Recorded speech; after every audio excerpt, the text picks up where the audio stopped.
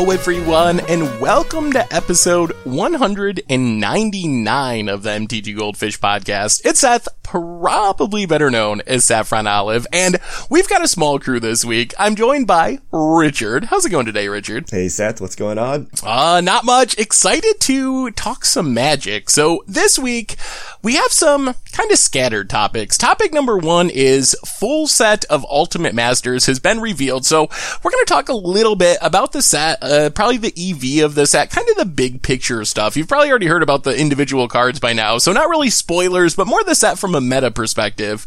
Also wanted to mention some artist news. There is a artist boycott that is being organized from GPs, so we wanted to mention that as well. And then also, we had a BNR announcement today, so not much to see there, but we did want to mention it. So those are our main topics, and then wrapping up with fish mail, of course. But before we jump into it, a quick reminder that today's show is brought to you by SpikesAcademy.com, the world's first Magic the Gathering e-learning academy. And they have some really cool online courses by great players like PVDDR and also Reed Duke. So you can join the academy today over at SpikesAcademy.com and get 10% off with the coupon code GOLDFISH. Also, you can learn more at Spikes_Academy over on Twitter. So thank you so much to Spikes Academy for their support. And with that out of the way, let's talk some Ultimate Masters. So Richard, we got the full set. It was kind of a weird and rocky spoiler season, based on the community's feedback and the way the spoilers came out. But now that we see the full picture, what do you think about this set? There's a lot of value in the set. So I remember the community, I don't know, in my opinion, the community perspective has changed. When it first came out, everyone was memeing about, oh my God, $335 MSRP, box toppers, ridiculous prices. But then we got all the mythics. They were good. And then we got all the rares and the uncommons and the commons, and they were all pretty good. And I think everyone is like, wow, this is crazy. It's not that bad, and people like it, dare I say? I don't know. It feels like the opinion has reversed around, due to kind of all of the high value inclusions, and it is Ultimate Masters. It lives up to the name. We had Iconic Masters, and we're like, really? Is this iconic? And now we have Ultimate Masters, and it really does feel like it is the Ultimate Master set, and it is a good one to finish off on, because this is going to be the last master set for a while. Yeah, the set, by the numbers, is very solid. Like, the EV, you're looking at, depending on exactly how you count everything, somewhere around $400 a box, assuming you're buying a sealed box and getting the ultimate box topper, which is really solid, even with the MSRP increase. I think the other thing people have realized is MSRP just doesn't matter that much. Boxes right now are $285-ish on eBay, so it's gone up a little bit. It was as low as $265 not that long ago, so it has climbed a little bit, but it's still like $50 below the actual MSRP of the set. The mixed reaction, I feel like it's still going on a little bit. There are some people that just really feel like they are priced out of the set because of the MSRP increase, and I'm sure that's true to some extent. I can't imagine there's a huge segment of the market that was okay with paying $240 for a master set, but not okay with paying $335 MSRP, especially if the value's in the set. So I'm not sure if it's mostly just people complaining because price increases feel bad rather than people actually not buying a box because of it, because from all I can tell, the set is going to sell really well just because it has so much value in it. So the other thing is, what are you expecting for Modern, Richard? I know one of the things that has kind of happened with master sets is the move away from Modern Masters into these theme mastered, and obviously Ultimate is a pretty loose theme. You can kind of put anything you want under the Ultimate Masters heading, but it seems like Wizards really nailed it as far as printing almost all of the expensive important cards for Modern in this set. Is it too early for Salty Richard to come out? It's not Christmas yet. The Grinch is showing up. I think this will do nothing to Modern prices, and unpopular opinion, but what usually happens is, whatever's printed in the set will drop like a rock, right? And if you need those cards, that's great, right? It's a perfect time to pick them up, and you're going to get them at a steep discount. However, what happens is some random garbage card in your deck that was printed 10 years ago and not reprinted ever again is going to skyrocket through the roof, and then your deck ends up costing about the same, right? So if you did this correctly, right? If you identified those cards, right? And what have these cards been? I guess currently it's Manamorphose, right? Looking at Jund, I know Jund, Blackcleave Cliffs, it's just a random card that just skyrocketed in price. And, if you look at, say, Mox Opal, things like this, right? These cards, if you identified a while ago and bought them when they're cheap, and then waited until now and bought, the cards in Ultimate Masters when they're cheap, then yes, your modern price, you got at your modern deck, you got at a huge discount. However, if you wait until, say, next week, or a month from now when the set is released and you're like, oh, I want to buy this deck, I feel the price is going to be somewhat the same because, your random old cards are going to spike up, these new cards will go down, and then the net is modern costs roughly the same. So Seth, you did all the numbers. You're writing an article on decks. Tell me I'm wrong. Tell me I'm just being salty and jaded and a modern hater.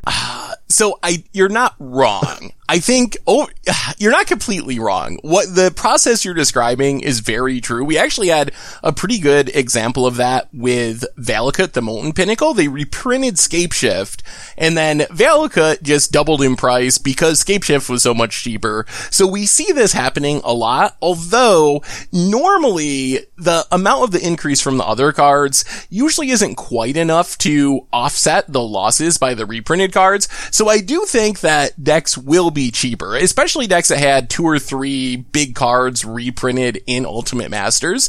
So I think we will see an impact on decks being cheaper, but at the same time, the discount isn't going to be as cheap as you might think. When you see, whatever card, Engineered Explosives, go from $80 down to $30, or Liliana go from $80 or $90 down to $50 or $40, you're not getting as big of a discount as you would think when you see the huge declines of the reprinted cards, because you probably will have to pay a little bit more for the other stuff. Although, I've been looking at prices pretty consistently recently, and apart from, we saw Surgical Extraction increase, Manamorphose has increase. Thing in the Ice, I don't think that's really related to the reprints. That's just a card that's seeing more play now, has increased. But I feel like if you are quick and you know what deck you want, like look over the spoilers for Ultimate Masters, make the assumption that cards are still going to trend down even from where they are right now because the EV is still so high.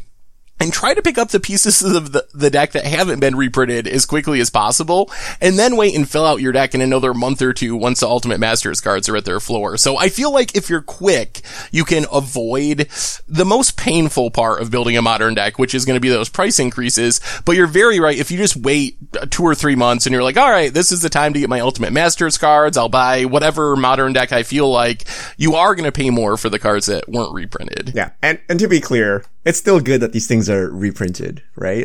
You do have the opportunity to try to take advantage of these price swings, but certain cards are cheaper, and that's good, right? If you've been waiting to buy a Tarmogoyf or whatever, this will probably be like the lowest it's gonna be for a while because Tarmogoyf sucks and now it's being reprinted.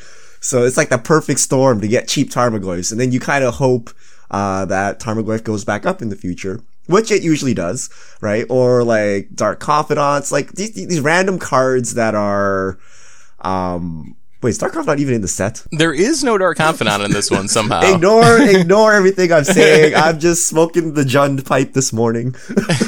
Yeah, but I don't know. I still think, even though I think, modern prices will drop slightly, and I think it's good that we reprint these. So I actually really like Ultimate Masters overall, even though I went on my jaded rant. It's still a good product, right? I just don't want to spend this much money. I just don't like how expensive Magic cards are in general, but that's like a different topic, right? Given how expensive they are today, it's good that we're reprinting them, and it's good that you do have a chance to get some of these older cards at a discount temporarily. And I honestly think that after a couple of very lackluster and disappointing Masters sets over the past year, I really feel like Wizards nailed it with this one. Like, this is living up to its Ultimate Masters name, and the value is there. I still think the MSRP increase I understand that criticism and how that's kind of frustrating for players, especially because it just reminds everyone of how expensive Magic is in general and reserve list buyouts and deck prices. And it kind of feeds into a whole bunch of other topics and is maybe like the last straw for some people seeing this price increase. So I definitely can sympathize with that perspective, but I do feel like this set is great. And we haven't even really talked about how awesome it is just for casual decks. Like some of the biggest decreases we've seen are cards that I imagine you want in your collection to play random commander decks or even casual decks like Eldrazi conscriptions and gambles and Woodfall Primuses. And these are legitimate commander staples that are already like 75% less or something than they were before. And those type of cards are the cards that are probably going to stay cheap for a long time. So I think even discounting the impact on buying a tier 1 tournament deck for Modern, you're going to be able to get a lot of really playable cards for a really big discount, even if you just want to build on your kitchen table or tune up your commander decks or whatever. So here's an interesting MTG finance question, Seth. Given that the set is releasing so close to Black Friday, right, which just happened, today is actually Cyber Monday, a lot of people got these boxes and these cards at a discount. How does that long-term effect, right? If everyone is used to not paying, so we're not even paying MSRP, right? We're paying less than MSRP. Last week, boxes were about like $260, $280-ish. And then, if you managed to tack on, some of these promotions like on eBay and whatnot, you could have got the box down to like $230. So what does that mean for long-term prices if everyone bought a lot of these boxes at that price, and other miscellaneous Black Friday deals? So I think long-term, I don't really think it has any meaningful impact because, with a master set in specific, there's a limit on how many that are going to be printed. It's a limited supply product, so it either sells out or it doesn't sell out. So it doesn't really, as far as the supply of these cards, the singles out in the marketplace, it's basically just going to be all of them, no matter what price people paid for their boxes. So I think long term, that isn't going to have any meaningful impact, as opposed to like if it happened with a standard set and all of a sudden you could buy Guilds of Ravnica for $50 or something, and Wizards is kind of printing it to demand, then we could see those cards be way more plentiful, which would drive down prices of singles. But I don't think it actually matters when it comes to master sets. All right. I have a question for you though, Richard. We know this is the last master set, and we feel like, I think we both agree it's at least a good master set and maybe a great master set. What are you thinking is going to happen for the future? Like, are you scared about these cards a year or 2 or 3 down the road? Do you think there will be another product specifically for reprinting cards in the Modern format? What are we going to do for Modern reprints now that this series has ended? They're going to happen. Whether it be something super lame like Modern Grandmasters, and like, hey guys, it's not a master set. Mega masters, right? I don't know. But I think more realistically, we're going to get Conspiracy or Battle Bond for specific formats where there'll be like 10 new cards for that specific format, and then the rest are reprints. And technically not a master set, but basically the same thing, right? It's a way for them to reprint Modern staples and something that we've all been clamoring for, a way to directly inject new Modern cards into Modern without having to go through Standard. So I think that's the route they're gonna go. But 100% guaranteed next year there'll be some product that is like 70% plus reprints. Like they're gonna do it. They're sitting on so much money and gold here that they have to reprint these cards, and they will do it. Whether it's a lame Grandmaster set or a Conspiracy type set, I think it's going to be Conspiracy. Yeah, I think I agree with you. They have to keep reprinting these cards. They make too much money off these sets to just stop reprinting them, and it's important for players. So I don't think that the community should necessarily be worried about the end of Master sets. It's so profitable for Wizards that they are going to find a way to keep reprinting those cards. There's like no cost to them. They don't have to design these cars or even test these cars as far as reprints are concerned. They just like put them on cardboard, maybe change the art and make a ton of money. So I expect that we will still see reprints. The conspiracy idea is interesting because conspiracy has traditionally been a normal price set. So maybe the community would be even happier to see $4 packs with reprints and a mixture of new cards maybe. Like maybe that's a good thing for everyone moving forward. I'd like to see them move away from premium products.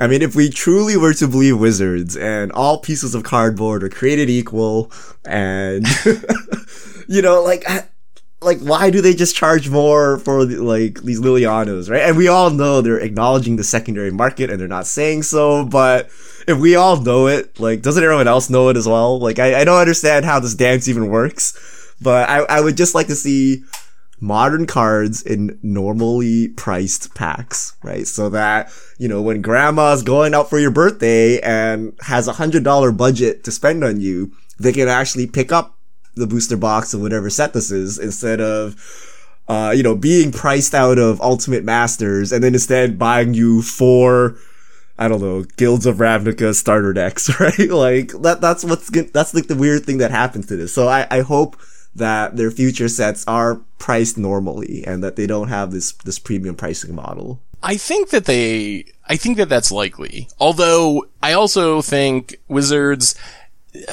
knows enough about managing their reprint equity that I wouldn't expect to see a list similar to Ultimate Masters with just so much value stuffed into a $4 pack. So I'm expecting that we will see a cutback on the reprints. And instead of having a ton of expensive cards in the set, having a handful of reprints. So it'll be interesting to see the reaction. Like, are people going to be happy because the packs are cheaper?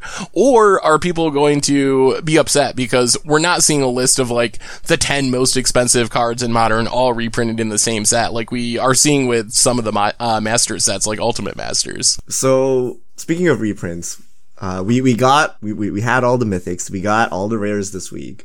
What are some notable exclusions from Ultimate Masters? The number one biggest one is Mox Opal. Mox Opal is a card that is already ridiculously expensive and is only going to get more expensive. So I'm not sure what Wizards' plan is with that. That's going to be a $150 card, I think, pretty easily in the near future since it's not getting reprinted. So I think that's the one that sticks out the most. There's also like a pretty long list I've seen of kind of commons and uncommons. It would be fine to reprint in the set, but I feel like overall they did a decent job with reprinting the commons and uncommons in the set.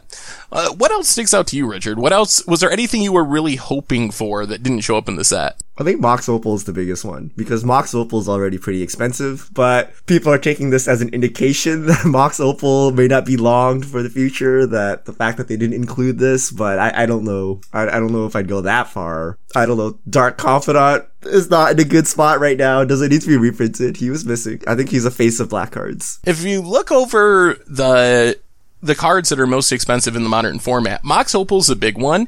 The other big ones that weren't reprinted, Jace the Mind Sculptor is one, Horizon Canopy is one, although those were printed in Master sets in the past year. Iconic Masters, 25th Masters. The fetch lands, I guess, stick out, are creeping back up in price, although even Modern Masters 2017, that's less than 2 years ago that came out, they were reprinted. So really, I feel like they hit it pretty well. Dark Confidant, you mentioned, that's a big one. Maybe some random sideboard cards, like Leyline of the Void is $50 now, Black Cleave Cliffs, you mentioned earlier, Arcbound Ravager. But really, looking over the list of the most expensive cards in the Modern format, a huge percentage have been reprinted since Modern Masters 2017. Like in the last 2 years, a really high percentage have been reprinted. And while some have climbed back up in price, even the ones that are getting expensive again, Scalding Tarns, for example, the other fetch lands, Horizon Canopy, those are cards that if you got them 6 months ago, a year ago, you were getting for $30 instead of $70 or whatever. So I feel like there isn't a whole lot more that Wizards could have done. And Mox Opal's a big one. Hopefully there's a promo. I don't know, maybe a banning could happen. But something's going to happen with Mox Opal because that card is going to be absurdly expensive. Like, if you need them to play a deck, you want to play Affinity or Hardened Scales or whatever, I would, even at $100, which they are right now, I would probably get them before they go up because it seems like the most obvious price increase out of the cards not reprinted. Artifact Masters. Oh wait, Artifact Grandmaster is coming next year. All right, so any other Ultimate Masters thoughts before we move on? How many boxes are you gonna buy? Oh, I really messed that up. I did. I had them in my cart for like $165, and there was a coupon that they were $230, and I was like, I'm gonna wait until Black Friday or Cyber Monday. There's gonna be an even better deal, and then box prices jumped like $20 or $25, and so I was gonna buy a case. I had it in my cart, but didn't pull the trigger soon enough, so now I don't know what I'm gonna do. So, are you gonna get any, Richard? I was actually on Black Friday when they had the deal on eBay. I was actually checking on eBay, and those things were going fast. Like, I refresh, and then, like, the top vendor is already sold out. I refresh, and they're being sold out. So, people are scooping this thing up. I don't know if I just want Tarmogoyfs. I think I'm gonna do what I normally do in the plain old buy singles. Like, the advice we give to all Magic players, don't crack boxes, and then we all turn around and buy boxes to crack anyway. I think I'm actually just gonna get maybe Tarmogoyfs. I actually want to see where the box toppers end up, because what Tarmogoyfs do you have now? I have the Modern Masters ones. Okay, so I mean, if you go for the normal printing, you shouldn't have to spend too much extra money. Like, Card Kingdom already has the new Tarmogoyfs at $50. Maybe you can sell out of your old ones for roughly that price and just swap them. Box toppers, that's another story. Those are going to be a bit more expensive, I think. Yeah, box toppers. Oh. I'm curious now, because we have the specific card feature on the deck editor, and for funsies, I made the most expensive version of Jund, and I forgot what it was. It was ridiculously expensive.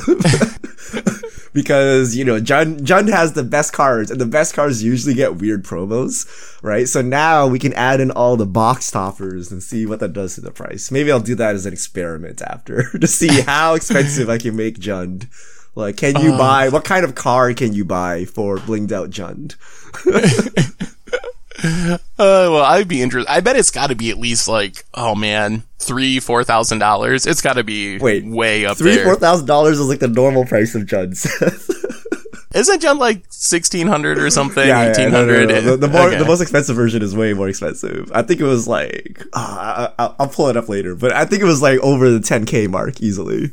All right, I guess I wasn't considering. I was thinking like, oh, you pay twice as much for stuff, but if you're getting like Masterpiece shock lands and fetch lands, and you're spending like 4 times as much on each card or something. So yeah, that makes sense. Like lightning bolts, which normally cost nothing, suddenly cost a lot. Like, there are all kinds of promos you can stick into Jund. Better question, Richard. If you get the ultimate version of Jund, how many sleeves would you put it in to play it in a tournament? I'm gonna invent the quad sleeve. I've seen triple sleeve. Has anyone? I'm just gonna play with, you know, when you get the cards graded and they come in like the super hard thing. I mean, hold on, I need to randomize my deck. Get like 4 helpers to come in to shuffle.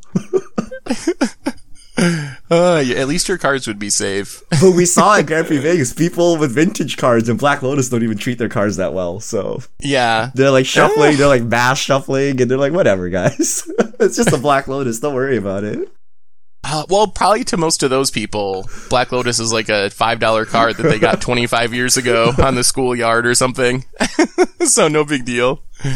Alright, let's move on from the world of Ultimate Masters to some kind of strange, surprising news. So just this morning, an article came out over on Cool Stuff Inc. about artists boycotting Magic Fest. And basically there's a letter in there signed by 20-ish, maybe 30 artists saying that they're not going to go to Magic Fest in 2019 and hoping that more artists will potentially get on board with this boycott. And did you read this article, Richard? Are you up on this boycott? So can you tell us why? Like, what is the reason for this boycott from the artists? So basically, in the past, artists were treated as, I forgot the term used, but like special guests, meaning they're invited to these events and they're paid to show up, meaning they get paid flights, hotels, tables and things like that.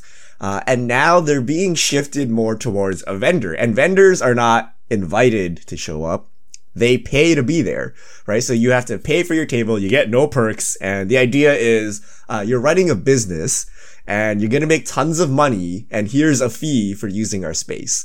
And artists are being pushed into that direction, and it appears that artists don't really make that much money from Grand Prix, that this is not really worth it to them, right? Without the status of being a guest and having kind of their expenses subsidized by the organizer, that this is not a worthwhile endeavor. And the article seems to say, this has gotten worse over the past couple of years, and now we've ended up here where, all the events are handled by one organizer, Channel Fireball, and they're saying this no longer is good enough, and we're gonna start boycotting. And if you look at the list of artists, I don't know how many there are here, maybe 20 of them. They've all decided to boycott this new Magic Fest thing, which is the exact opposite of what Magic Fest wants, right? Magic Fest was like, we're going to take the tournaments and we're going to add all of these non-tournament aspects to our events, like cosplay, like artists, and to have all these artists suddenly say, sorry guys, we're not coming.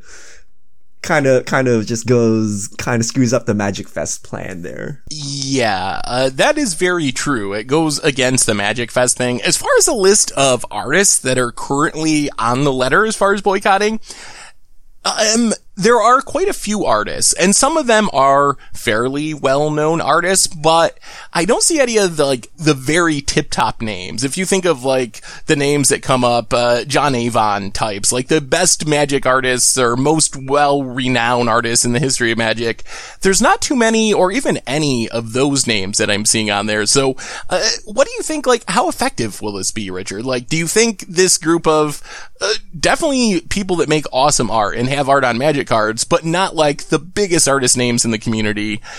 Do you think this will have any impact? Are things going to change because of this boycott? Yeah, I think it makes sense that the biggest artists are here because the biggest artists probably are making enough money such that this doesn't matter. If that makes sense, right? If you go to a Grand Prix, you'll see that some artists have longer lines than others. And obviously, if you're selling prints left and right throughout the entire weekend, and you're one of the biggest names, then it's not, this is not going to be as impactful to you. But I think for this movement to work, you got to get the big names, right? If you show up to a Grand Prix and there's no John Avon, I don't know, Therese Nielsen, Noah Bradley, right? It's going to be a much bigger impact if they're missing and they're saying, hey, I'm not showing up because, this isn't fair. So I think they got to get the big artists on board. And maybe the big artists need to take one for the team, I guess. Kind of like what Jerry Thompson did for the pros, where, he has to kind of just sacrifice himself to get the movement going. And maybe that needs to be done. I don't know. But, artists, one of the best parts about Magic is the art. When you compare to, say, Hearthstone, when you compare to Artifact, right? Some of these same artists are creating art in the other games, but the way Magic ties it all together and it's a focal part of the cards and stuff, it really sets it apart. So I feel like something needs to be done, and maybe it's not Channel Fireball, but maybe it's Wizards. Wizards could help subsidize these artists. I don't know what it would be, but I feel like there needs to be some kind of help, right? Because, people traveling to a Grand Prix, lugging all your stuff around is not cheap. And we got this ourselves, Seth, when we went to Grand Prix Vegas. I thought, hey, it'd be cool to have a booth to sit in. It was crazy expensive. So what did we do? Yeah. We just loitered around the free tables and told people to come to us, right? But, it would be cool if there was a content creator space where you just show up and everything is free. I'll pay for my own flight, but you just give me a free table, right? But a table itself is just so expensive that it just makes it not worth it. And it's a shame, right? Because it's a community gathering and these halls are booked anyway. And there's a lot of space in the halls. So, having a way for everyone to participate would be good. And the artists couldn't even do what we did at Vegas. Yeah. If you have a bunch of prints and cards and all artist proofs and all that stuff, it's not like you can just be I'm going to set up on the free tables. That would be a bad idea and a disaster. So artists don't even have that opportunity. We can just kind of wander around and that's fine. But if you're an artist, you can't really do that. And I was mostly just surprised. I guess I hadn't realized. I just assumed that having artists, because I always see them advertised as part of GPs, like the artists that are going to be there, come to the GP, get your stuff signed by so-and-so and so-and-so. So I always assumed that it was kind of like a marketing expense associated with GPs or Magic Fest. But the list of stuff that the artists used to get that don't get, paid flights, paid hotel rooms, break rooms, free large tables, et cetera, et cetera, et cetera. I was amazed. I just assumed that artists were at least getting their trip comped, essentially, like their flight and hotel paid for and a free table to sit on, because I think people show up to GPs to see the artists. Like, I think that is a draw. Treating them like vendors is just so silly to me, because no one is like, okay, I'm going to go to this GP because whatever, Star City Games, Channel Fireball, name whatever vendor you want is selling cards there. That's not a draw. No one is going because their favorite vendor happens to be selling singles. There's not that big of a difference between one vendor and another. But people do. I had people on Twitter telling me they booked flights to cross-country GPs because a specific artist that they really liked was going to be there and would sign their stuff for them. So, especially with the switch to Magic Fest, I feel like something should be done here, because artists are an important part of that. And one idea, and we've mentioned this before, maybe it's time to charge an entry fee. Maybe everyone's got to pay $5. With the Magic Fest idea of just getting people in there, even if they're not playing in the main event, just to play side events or hang out and play Commander on the free tables or whatever. Maybe you just got to charge everyone $5 or something just to get into the room, which probably isn't bad with some of the security things that have been talked about in recent months anyway. It's probably not bad to have people actually pay to get into the event. So what do you think? Could that be a solution, Richard? Just to have some sort of small entry fee and use that to subsidize the artists and this other cool stuff that's going to draw non-tournament players into these events? Yeah, I think $5 is perfectly reasonable. And I really don't understand, like, why it's free. I know the hope is, like, some random person off the street, like, just comes in and sees this, but, like, are they really going to understand anything? Like, I feel that percentage is so low. If you just charge $5, I think everyone appreciates that, yes, having a convention center rented out is an expensive thing. And if I want to show up and hang out inside, $5 seems perfectly reasonable, right? So I feel like charging some small amount to offset the cost of this. Now, the question is, Seth, if they charge $5, but there is no change in what we see as consumers, will there be pitchforks on Reddit? Right? Because yes. the change would be, hey, we're paying our artists now. Hey, we're paying our judges now. Right? Not, hey, you get free booster packs or free playmats or something, or we've increased the prize pool. So if they start charging entry fee, but we don't materially see any benefit to us, will there be a riot? And I think I agree with you. I think there will be, which is why they're not going to do it, right? Because if they do it, they have to show value back to the users. But in reality, the value would be going to underpaid artists, underpaid judges, stuff like that, security and things like that. Yeah. I mean, I think no Magic player is going to not go to a GP because it costs $5. I mean, in all honesty, Magic is an expensive game. Like, you go to a GP, you're buying single cards that cost way more than $5. Any side event, anything you do at a GP is gonna, like, that's such an inconsequential amount compared to the amount of money that Magic players spend at GPs that I don't think anyone is gonna not go because of a $5 entry fee. But I think you're right. I hadn't really considered the fact that what you're getting for that $5 might not be apparent enough from the outside that would lead to more problems, actually. So, well, I hope they can figure something out. It adds up too. So $5 doesn't sound like a lot, Seth. But what if I told you it was $20 for 4 days of GP? Suddenly, that's like, a consequential amount of money. So it's actually a very interesting thing. Like, if they could do other things. Like, let's say if you're a tournament player, you have to pay $20 more to enter the hall, but your GP entry is $20 discounted, right? Then that's a wash for you. It's fine. And, who's being charged? People who just want to come in to see artists and to list their items or go shopping. And, maybe that's an acceptable expense, right? Because, you are using the facilities.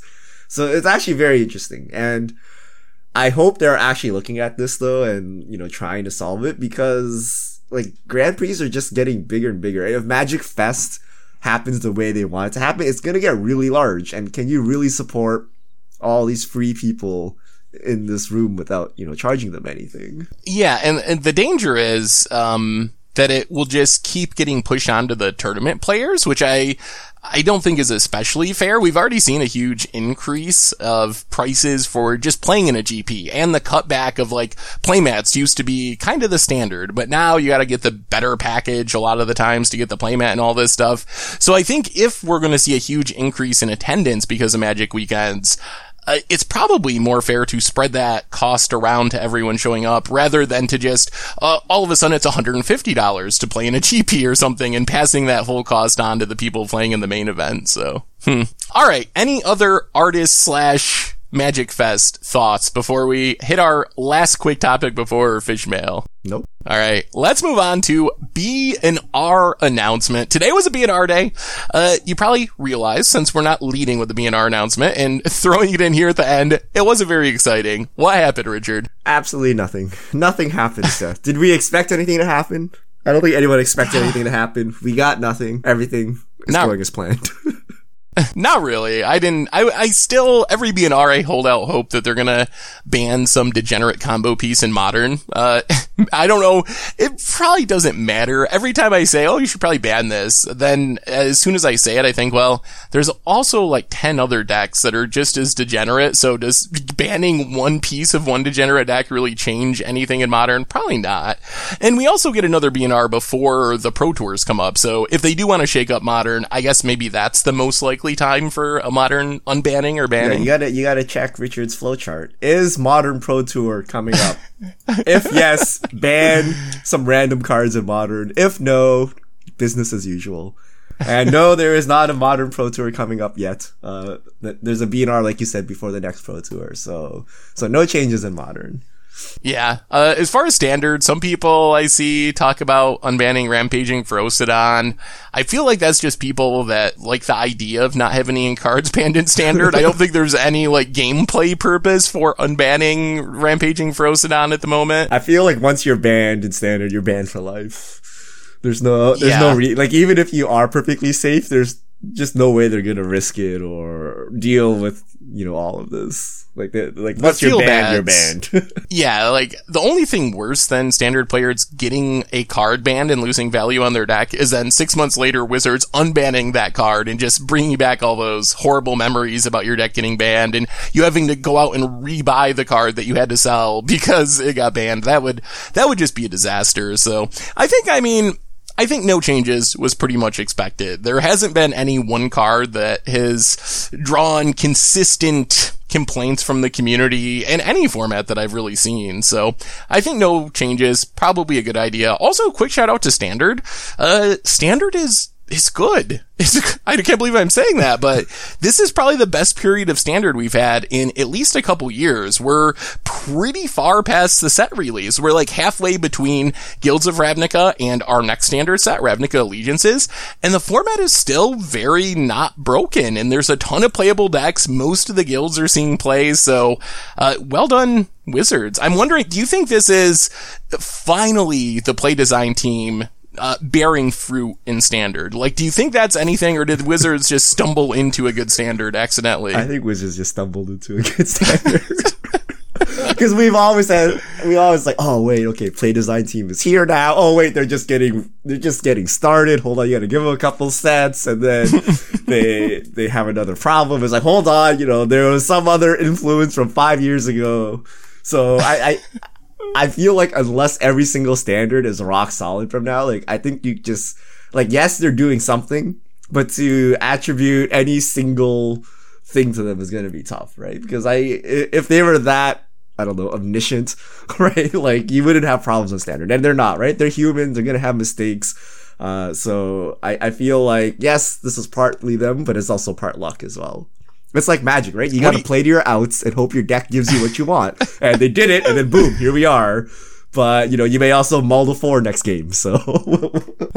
Yeah, I guess that's true. And I still am slightly worried about Teferi come winter set with a bunch more support for the colors that Teferi fits in. Have you been playing Standard at all, Richard? What's your thoughts on the format? Zero Standard, Seth. I've played zero Standard. Even on Arena? It's impossible to play an Arena, Seth. I can't grind into a collection on Arena if I'm not playing daily. Yes, that's true. You'd have to like shutter the website so you can grind free collection on Arena. I told you I would test on Magic Online first, and then I would start grinding to get the deck on Arena. That's how the economy is at the moment. It does not make semi-casual players feel good because you just can't. You need to invest a lot of time to grind a deck. And then you get one deck and one deck only. So you got to make that choice really count. Yeah. I have noticed that on Moto too. Every once in a while you'll run into someone and you're like, I'm pretty sure that person's playing a starter deck from Arena on Magic Online. And they're probably doing exactly what you do, testing upgrades for their starter deck before they spend their wild cards. All right, let's answer some fish mail. All right, if you have questions, send them to @MTGGoldfish with the hashtag MTGFishmail. I'm gonna get to your questions on air. Real Tap Water. I think the 12th card problem is bigger than the 5th card problem on Magic Arena. I'm close to having 12 Luminous Bonds and others.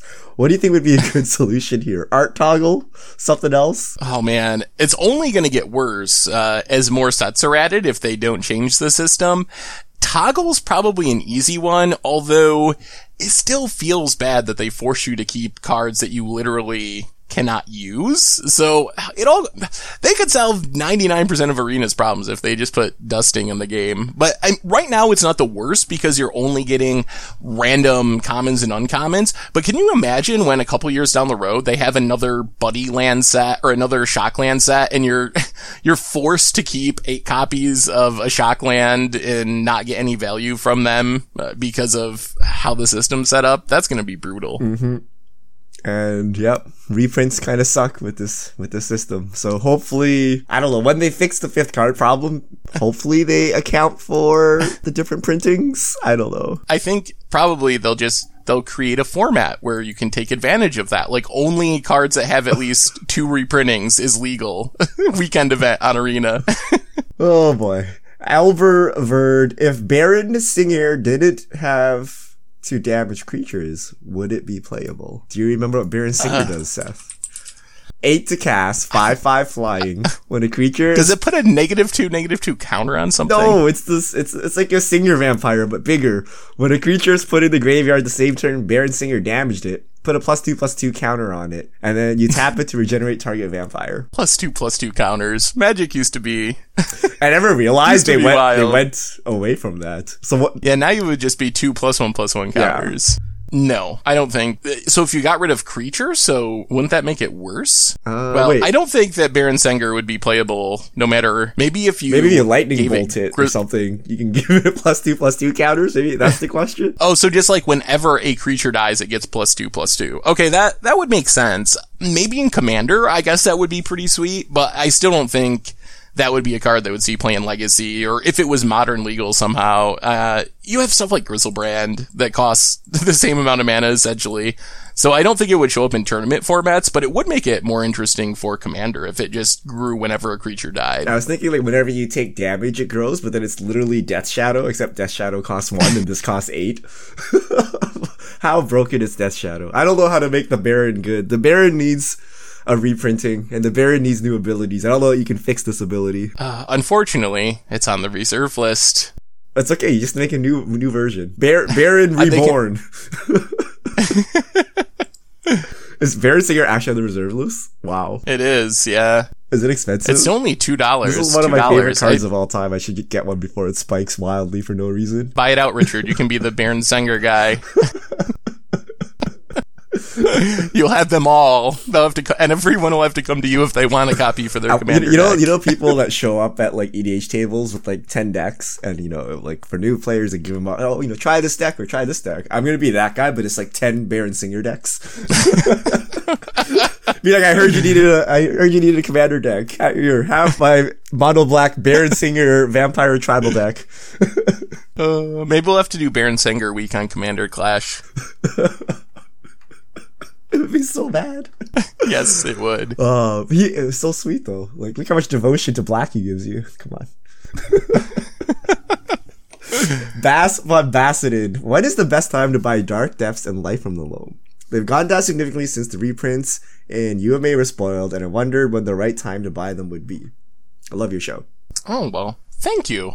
So general rule for Ultimate Masters, for these cards and pretty much most cards, normally, traditionally with Master sets, after like a month to 2 months-ish after a set releases, that's normally when cards hit their floor and get to their cheapest point. So I'd be targeting like January, basically, as a good month to buy the cards, especially we're going to have spoiler season for a standard set. People are going to focus on that. So I'd be targeting January, but really the prices will probably stay low for up to like 6-ish months after the set releases.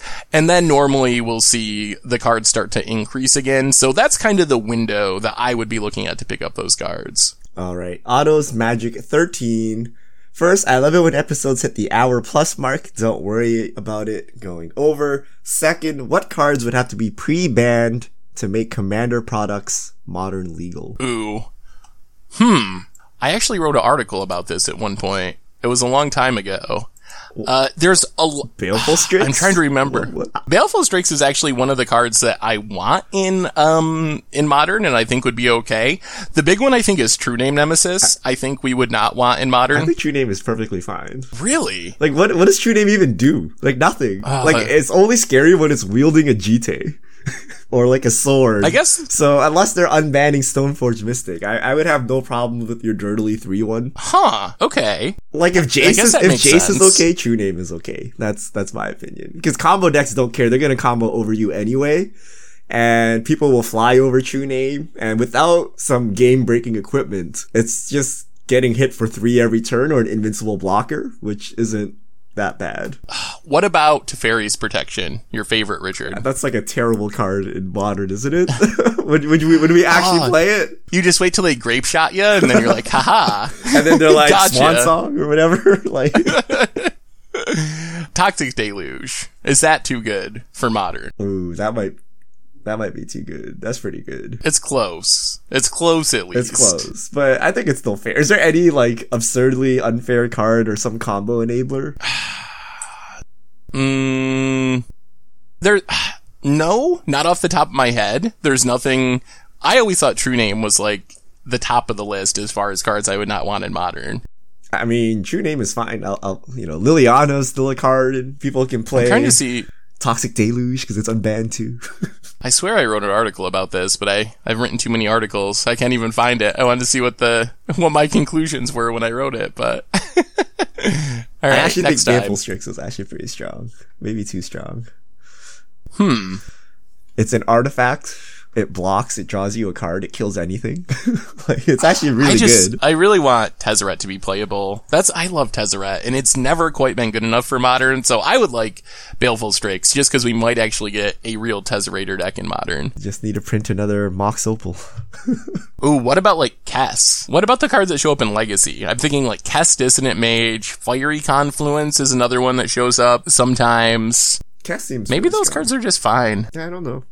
Kess seems pretty strong. I feel Kess is they definitely powerful. Do this. It would up the power level of Modern a bit, but I don't know that it'd be like too crazy. And it would certainly give people a reason to buy these sets now because Modern is much more popular than Legacy or Vintage. I hope we get there. I hope we see new cards printed into Modern. That would make me so happy. All right, Sergio Epaphaner. What do you think about Eternal format without the reserve list? We tried this. No reserve list Legacy. We actually tried to make this happen, or I did, along with Chaz, our former podcast host. We kind of tried to make this happen like 2 or 3 years ago. It caught on to the extent where there were like some local tournaments of it, but then it just kind of fizzled away. I think Modern got cheaper because of some reprints and everyone started playing Modern again. So on paper, it's not a bad idea. The format is very close to Legacy, even without the reserve list, because apart from the dual lands, honestly, most of the reserve list cards are not Legacy playable. There's a few exceptions, like Lion's Eye Diamond, but for the most part, you don't really lose much. I don't know. I've tried it and it didn't catch on, so I don't have high hopes of it happening, but it seems like a good idea on paper. I think it's all the problems of the old formats without any of the appeal. So like you still have cards that are hard to get because they're just super old, but you don't have the pleasure of playing with the iconic cards in Magic's history. So it's a little weird. And Jerkson, looking at using a burn deck as my first modern deck, what would you suggest as a mana base while I build up expensive fetches? Do you think Naya is the way to go for modern burn? If you are starting with a semi-budget mana base, I would probably just go straight Boros, honestly. I think a lot of times the optimal build is Naya, but that's mostly just so you can have Destructive Revelry in your sideboard, which is a pretty good option, but you can get by with Wear and Tear as your artifact/enchantment hate. So I would probably start off with just straightforward Boros. I would play fast lands and maybe, I guess maybe the check land as your secondary dual land, and then just have most of your lands be basic mountains. All right, Kid Panama, I'm listening to your last episode and imagining the earliest Goldfish videos that start with, "Hello, it's Richard, probably better known as Tuna Black." How's Tuna Black as a nickname? Fine. Who's the big tuna? Do you know who I'm talking about, Seth? He was like a coach in the NFL. Who was it? Yes, Bill Parcells, Bill Cowboys. Yeah. I'm like, who is? Am I the big tuna? Big Tuna Black. That's my new name. That's not bad. It's not bad. We might be able to do better. We gotta go color and fish. Fractured Phage, what's been your favorite themes on Commander Clash? I personally love it when you played wedge-colored dragons, and since each color is getting its own week, have you thought about doing the same for all color combinations? Ooh, that could be something that we could do slowly. I think it would take a while to get through all the color combinations. I think my favorite weeks personally have been some of our weird theme weeks, like Feldegriff Week and Sliver Week. Those games are just so absurd. I wouldn't want to do it every week, but the few times we've done it, it's been really unique and fun games. Sliver Week was actually pretty fun. And it's just pretty fun imagining trying to do it in paper, where every turn you gotta like count up everything and try to count everything. It'd be so ridiculous. But I don't know, I like most of our themes. It's less so the themes than the decks that show up. I like it when all 4 decks get to do their thing, and then, you know, who's gonna win the game is not clear. Like every turn you think someone else is gonna win, and then it finally ends. I think those are the best clashes. Oliver Nerd, I've been trying to work a black-green aggro commander with Direfleet Ravager as my main mythic. Any suggestions for good cards when it comes to support pirates and wizards? Ooh. Direfleet Ravager. Direfleet Ravager. Wait, so Direfleet Ravager, 5 mana 4/4 Menace Death Touch. When it enters the battlefield, each player loses a third of his or her life rounded up. So it's the mythic that no one's ever played. This is a commander deck, huh? I would say it's a little risky to build around a non-commander card. That's been my experience with commander decks, because I guess you can play a bunch of tutors since you're in black to try to find it, but it's usually challenging to build around a card in your 99. If I want to build around Direfleet Daredevil, type effect, I think ways to double up the damage seem interesting. Kind of stuff you would see with like Heartless, Hitasagu, those type of effects. Wound Reflection, the Demon from Battle Bond, where you're like maximizing the life loss. Yeah. I think since you want to do black-green, right? Virtus and Gorm, which Seth played recently, which is coming in an upcoming Commander Clash, has a similar effect where when you hit someone, they lose half their life. So that really plays well with Direfleet Ravager, because they're both the same effect, and then you can play cards that double up the damage. So, instead of losing a third of their life, they lose 2/6 of their life. Yeah, seems like a good plan. Next question. ST Kelly 82. What's the best modern deck? What did you build if you're building from nothing and buying heavily from Ultimate Masters? Oh man. Well, I'm kind of working on an article about this. I don't have the answer yet. If I'm going to just in the dark make a guess, probably Dredge, maybe? There's a lot of Dredge reprints in the set. Life from the Loam is one of the big ones. Bloodghast was reprinted not that long ago. A bunch of the Dredgers, Narcomoeba. So it might just be Dredge, but I'm going to research this, and I will know more next week after I do the research. All right, Pretty Dude, you were talking about giving out full sets away as tournament prizes. Final Fantasy TCG gives away full sets in foil or unfoil to top players and staff/judges at major tournaments. That's sweet. Huh. I still think free promos. Didn't they used to do that with judge promos before they moved to the exemplar program, or no? Was it always just been select judges that get this stuff? I think judges did get essentially paid in judge promos for a while. That's what I remember, at least. Oh yeah, that's not good. They should do both. They should pay the judges and then give them promos on top of that. Stephen Pierce 91. You guys talk about how Artifact is going to fit into the CCG market, but no one mentioned Gwent. Do you think it can ever eke out more market share, especially with console/PC crossplay? I am not super familiar with Gwent. I have heard people talking about it, but I've never played it, and I don't know much about it. Do you know much about Gwent, Richard? Have you played it? I know nothing about Gwent. Absolutely nothing. But apparently it's popular. Yeah, so I don't know. I guess Artifact releases this week. We're gonna find out how the card game space is gonna shape up. And I think Twitch is gonna be where you're gonna see it the most. We'll see who wins the Twitch market share, because Magic's been doing really well. Wizards has been really pouring resources into promoting Magic, so Magic has been up there battling it with Hearthstone. So we'll see what Artifact does to this. It'll be interesting too, because then the week after is the big organized play announcement, which most people assume will involve Twitch and Arena. So it's going to be an interesting month as far as Twitch and gaming and Arena and Artifact. I'll be excited to see what happens.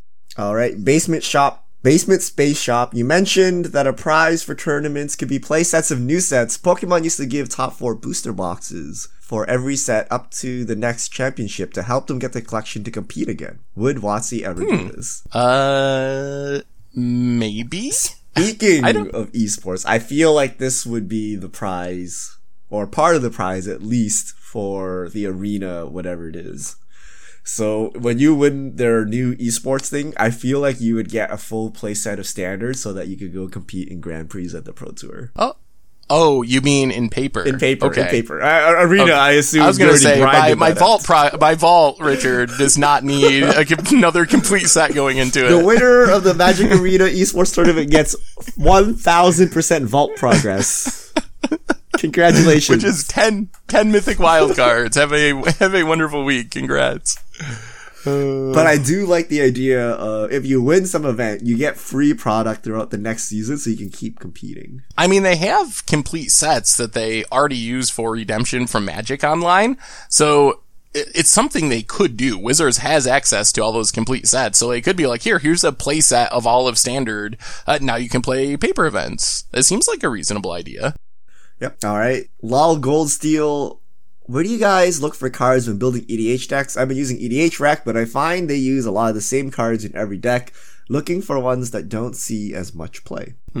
I primarily use EDH Rec as far as websites as well, and then otherwise just like doing random card searches based on the theme or the deck or whatever on Magic Online or Gatherer, Scryfall, places like that.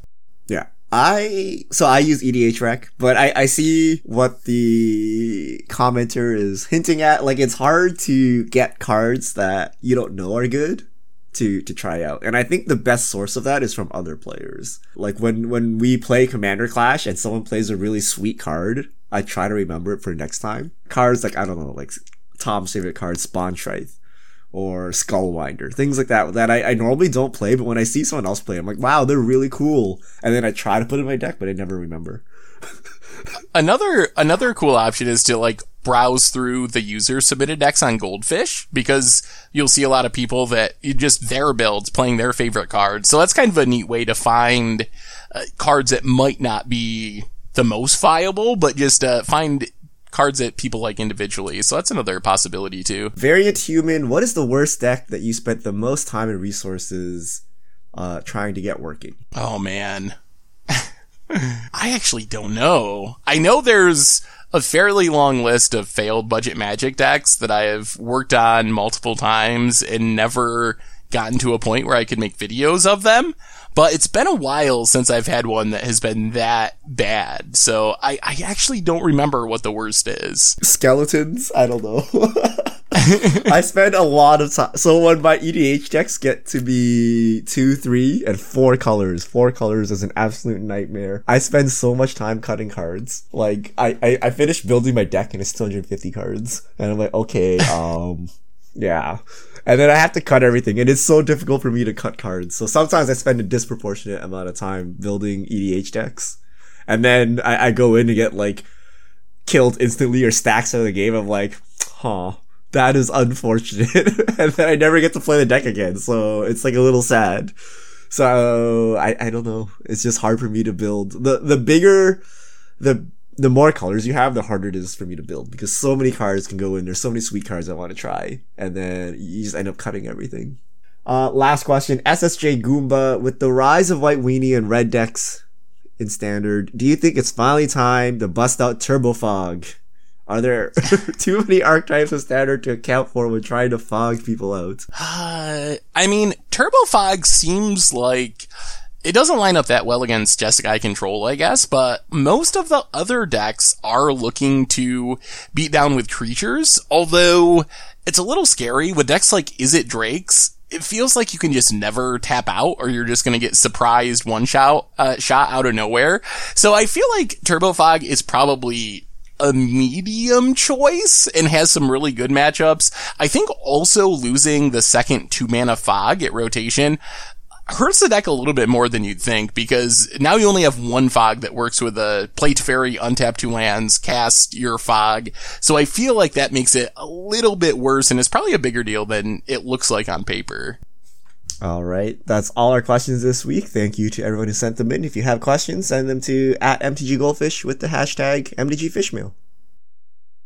And I think that brings us to the end of episode 199 of the MTG Goldfish podcast. So Richard, thanks for hanging out. Thanks to everyone for listening. And one last thanks to our sponsor, SpikesAcademy.com. Check them out. Get 10% off with the code Goldfish. So that's all for this week, everyone. We will be back next week to talk more Magic. Until then, have a great week. And this is the crew signing out.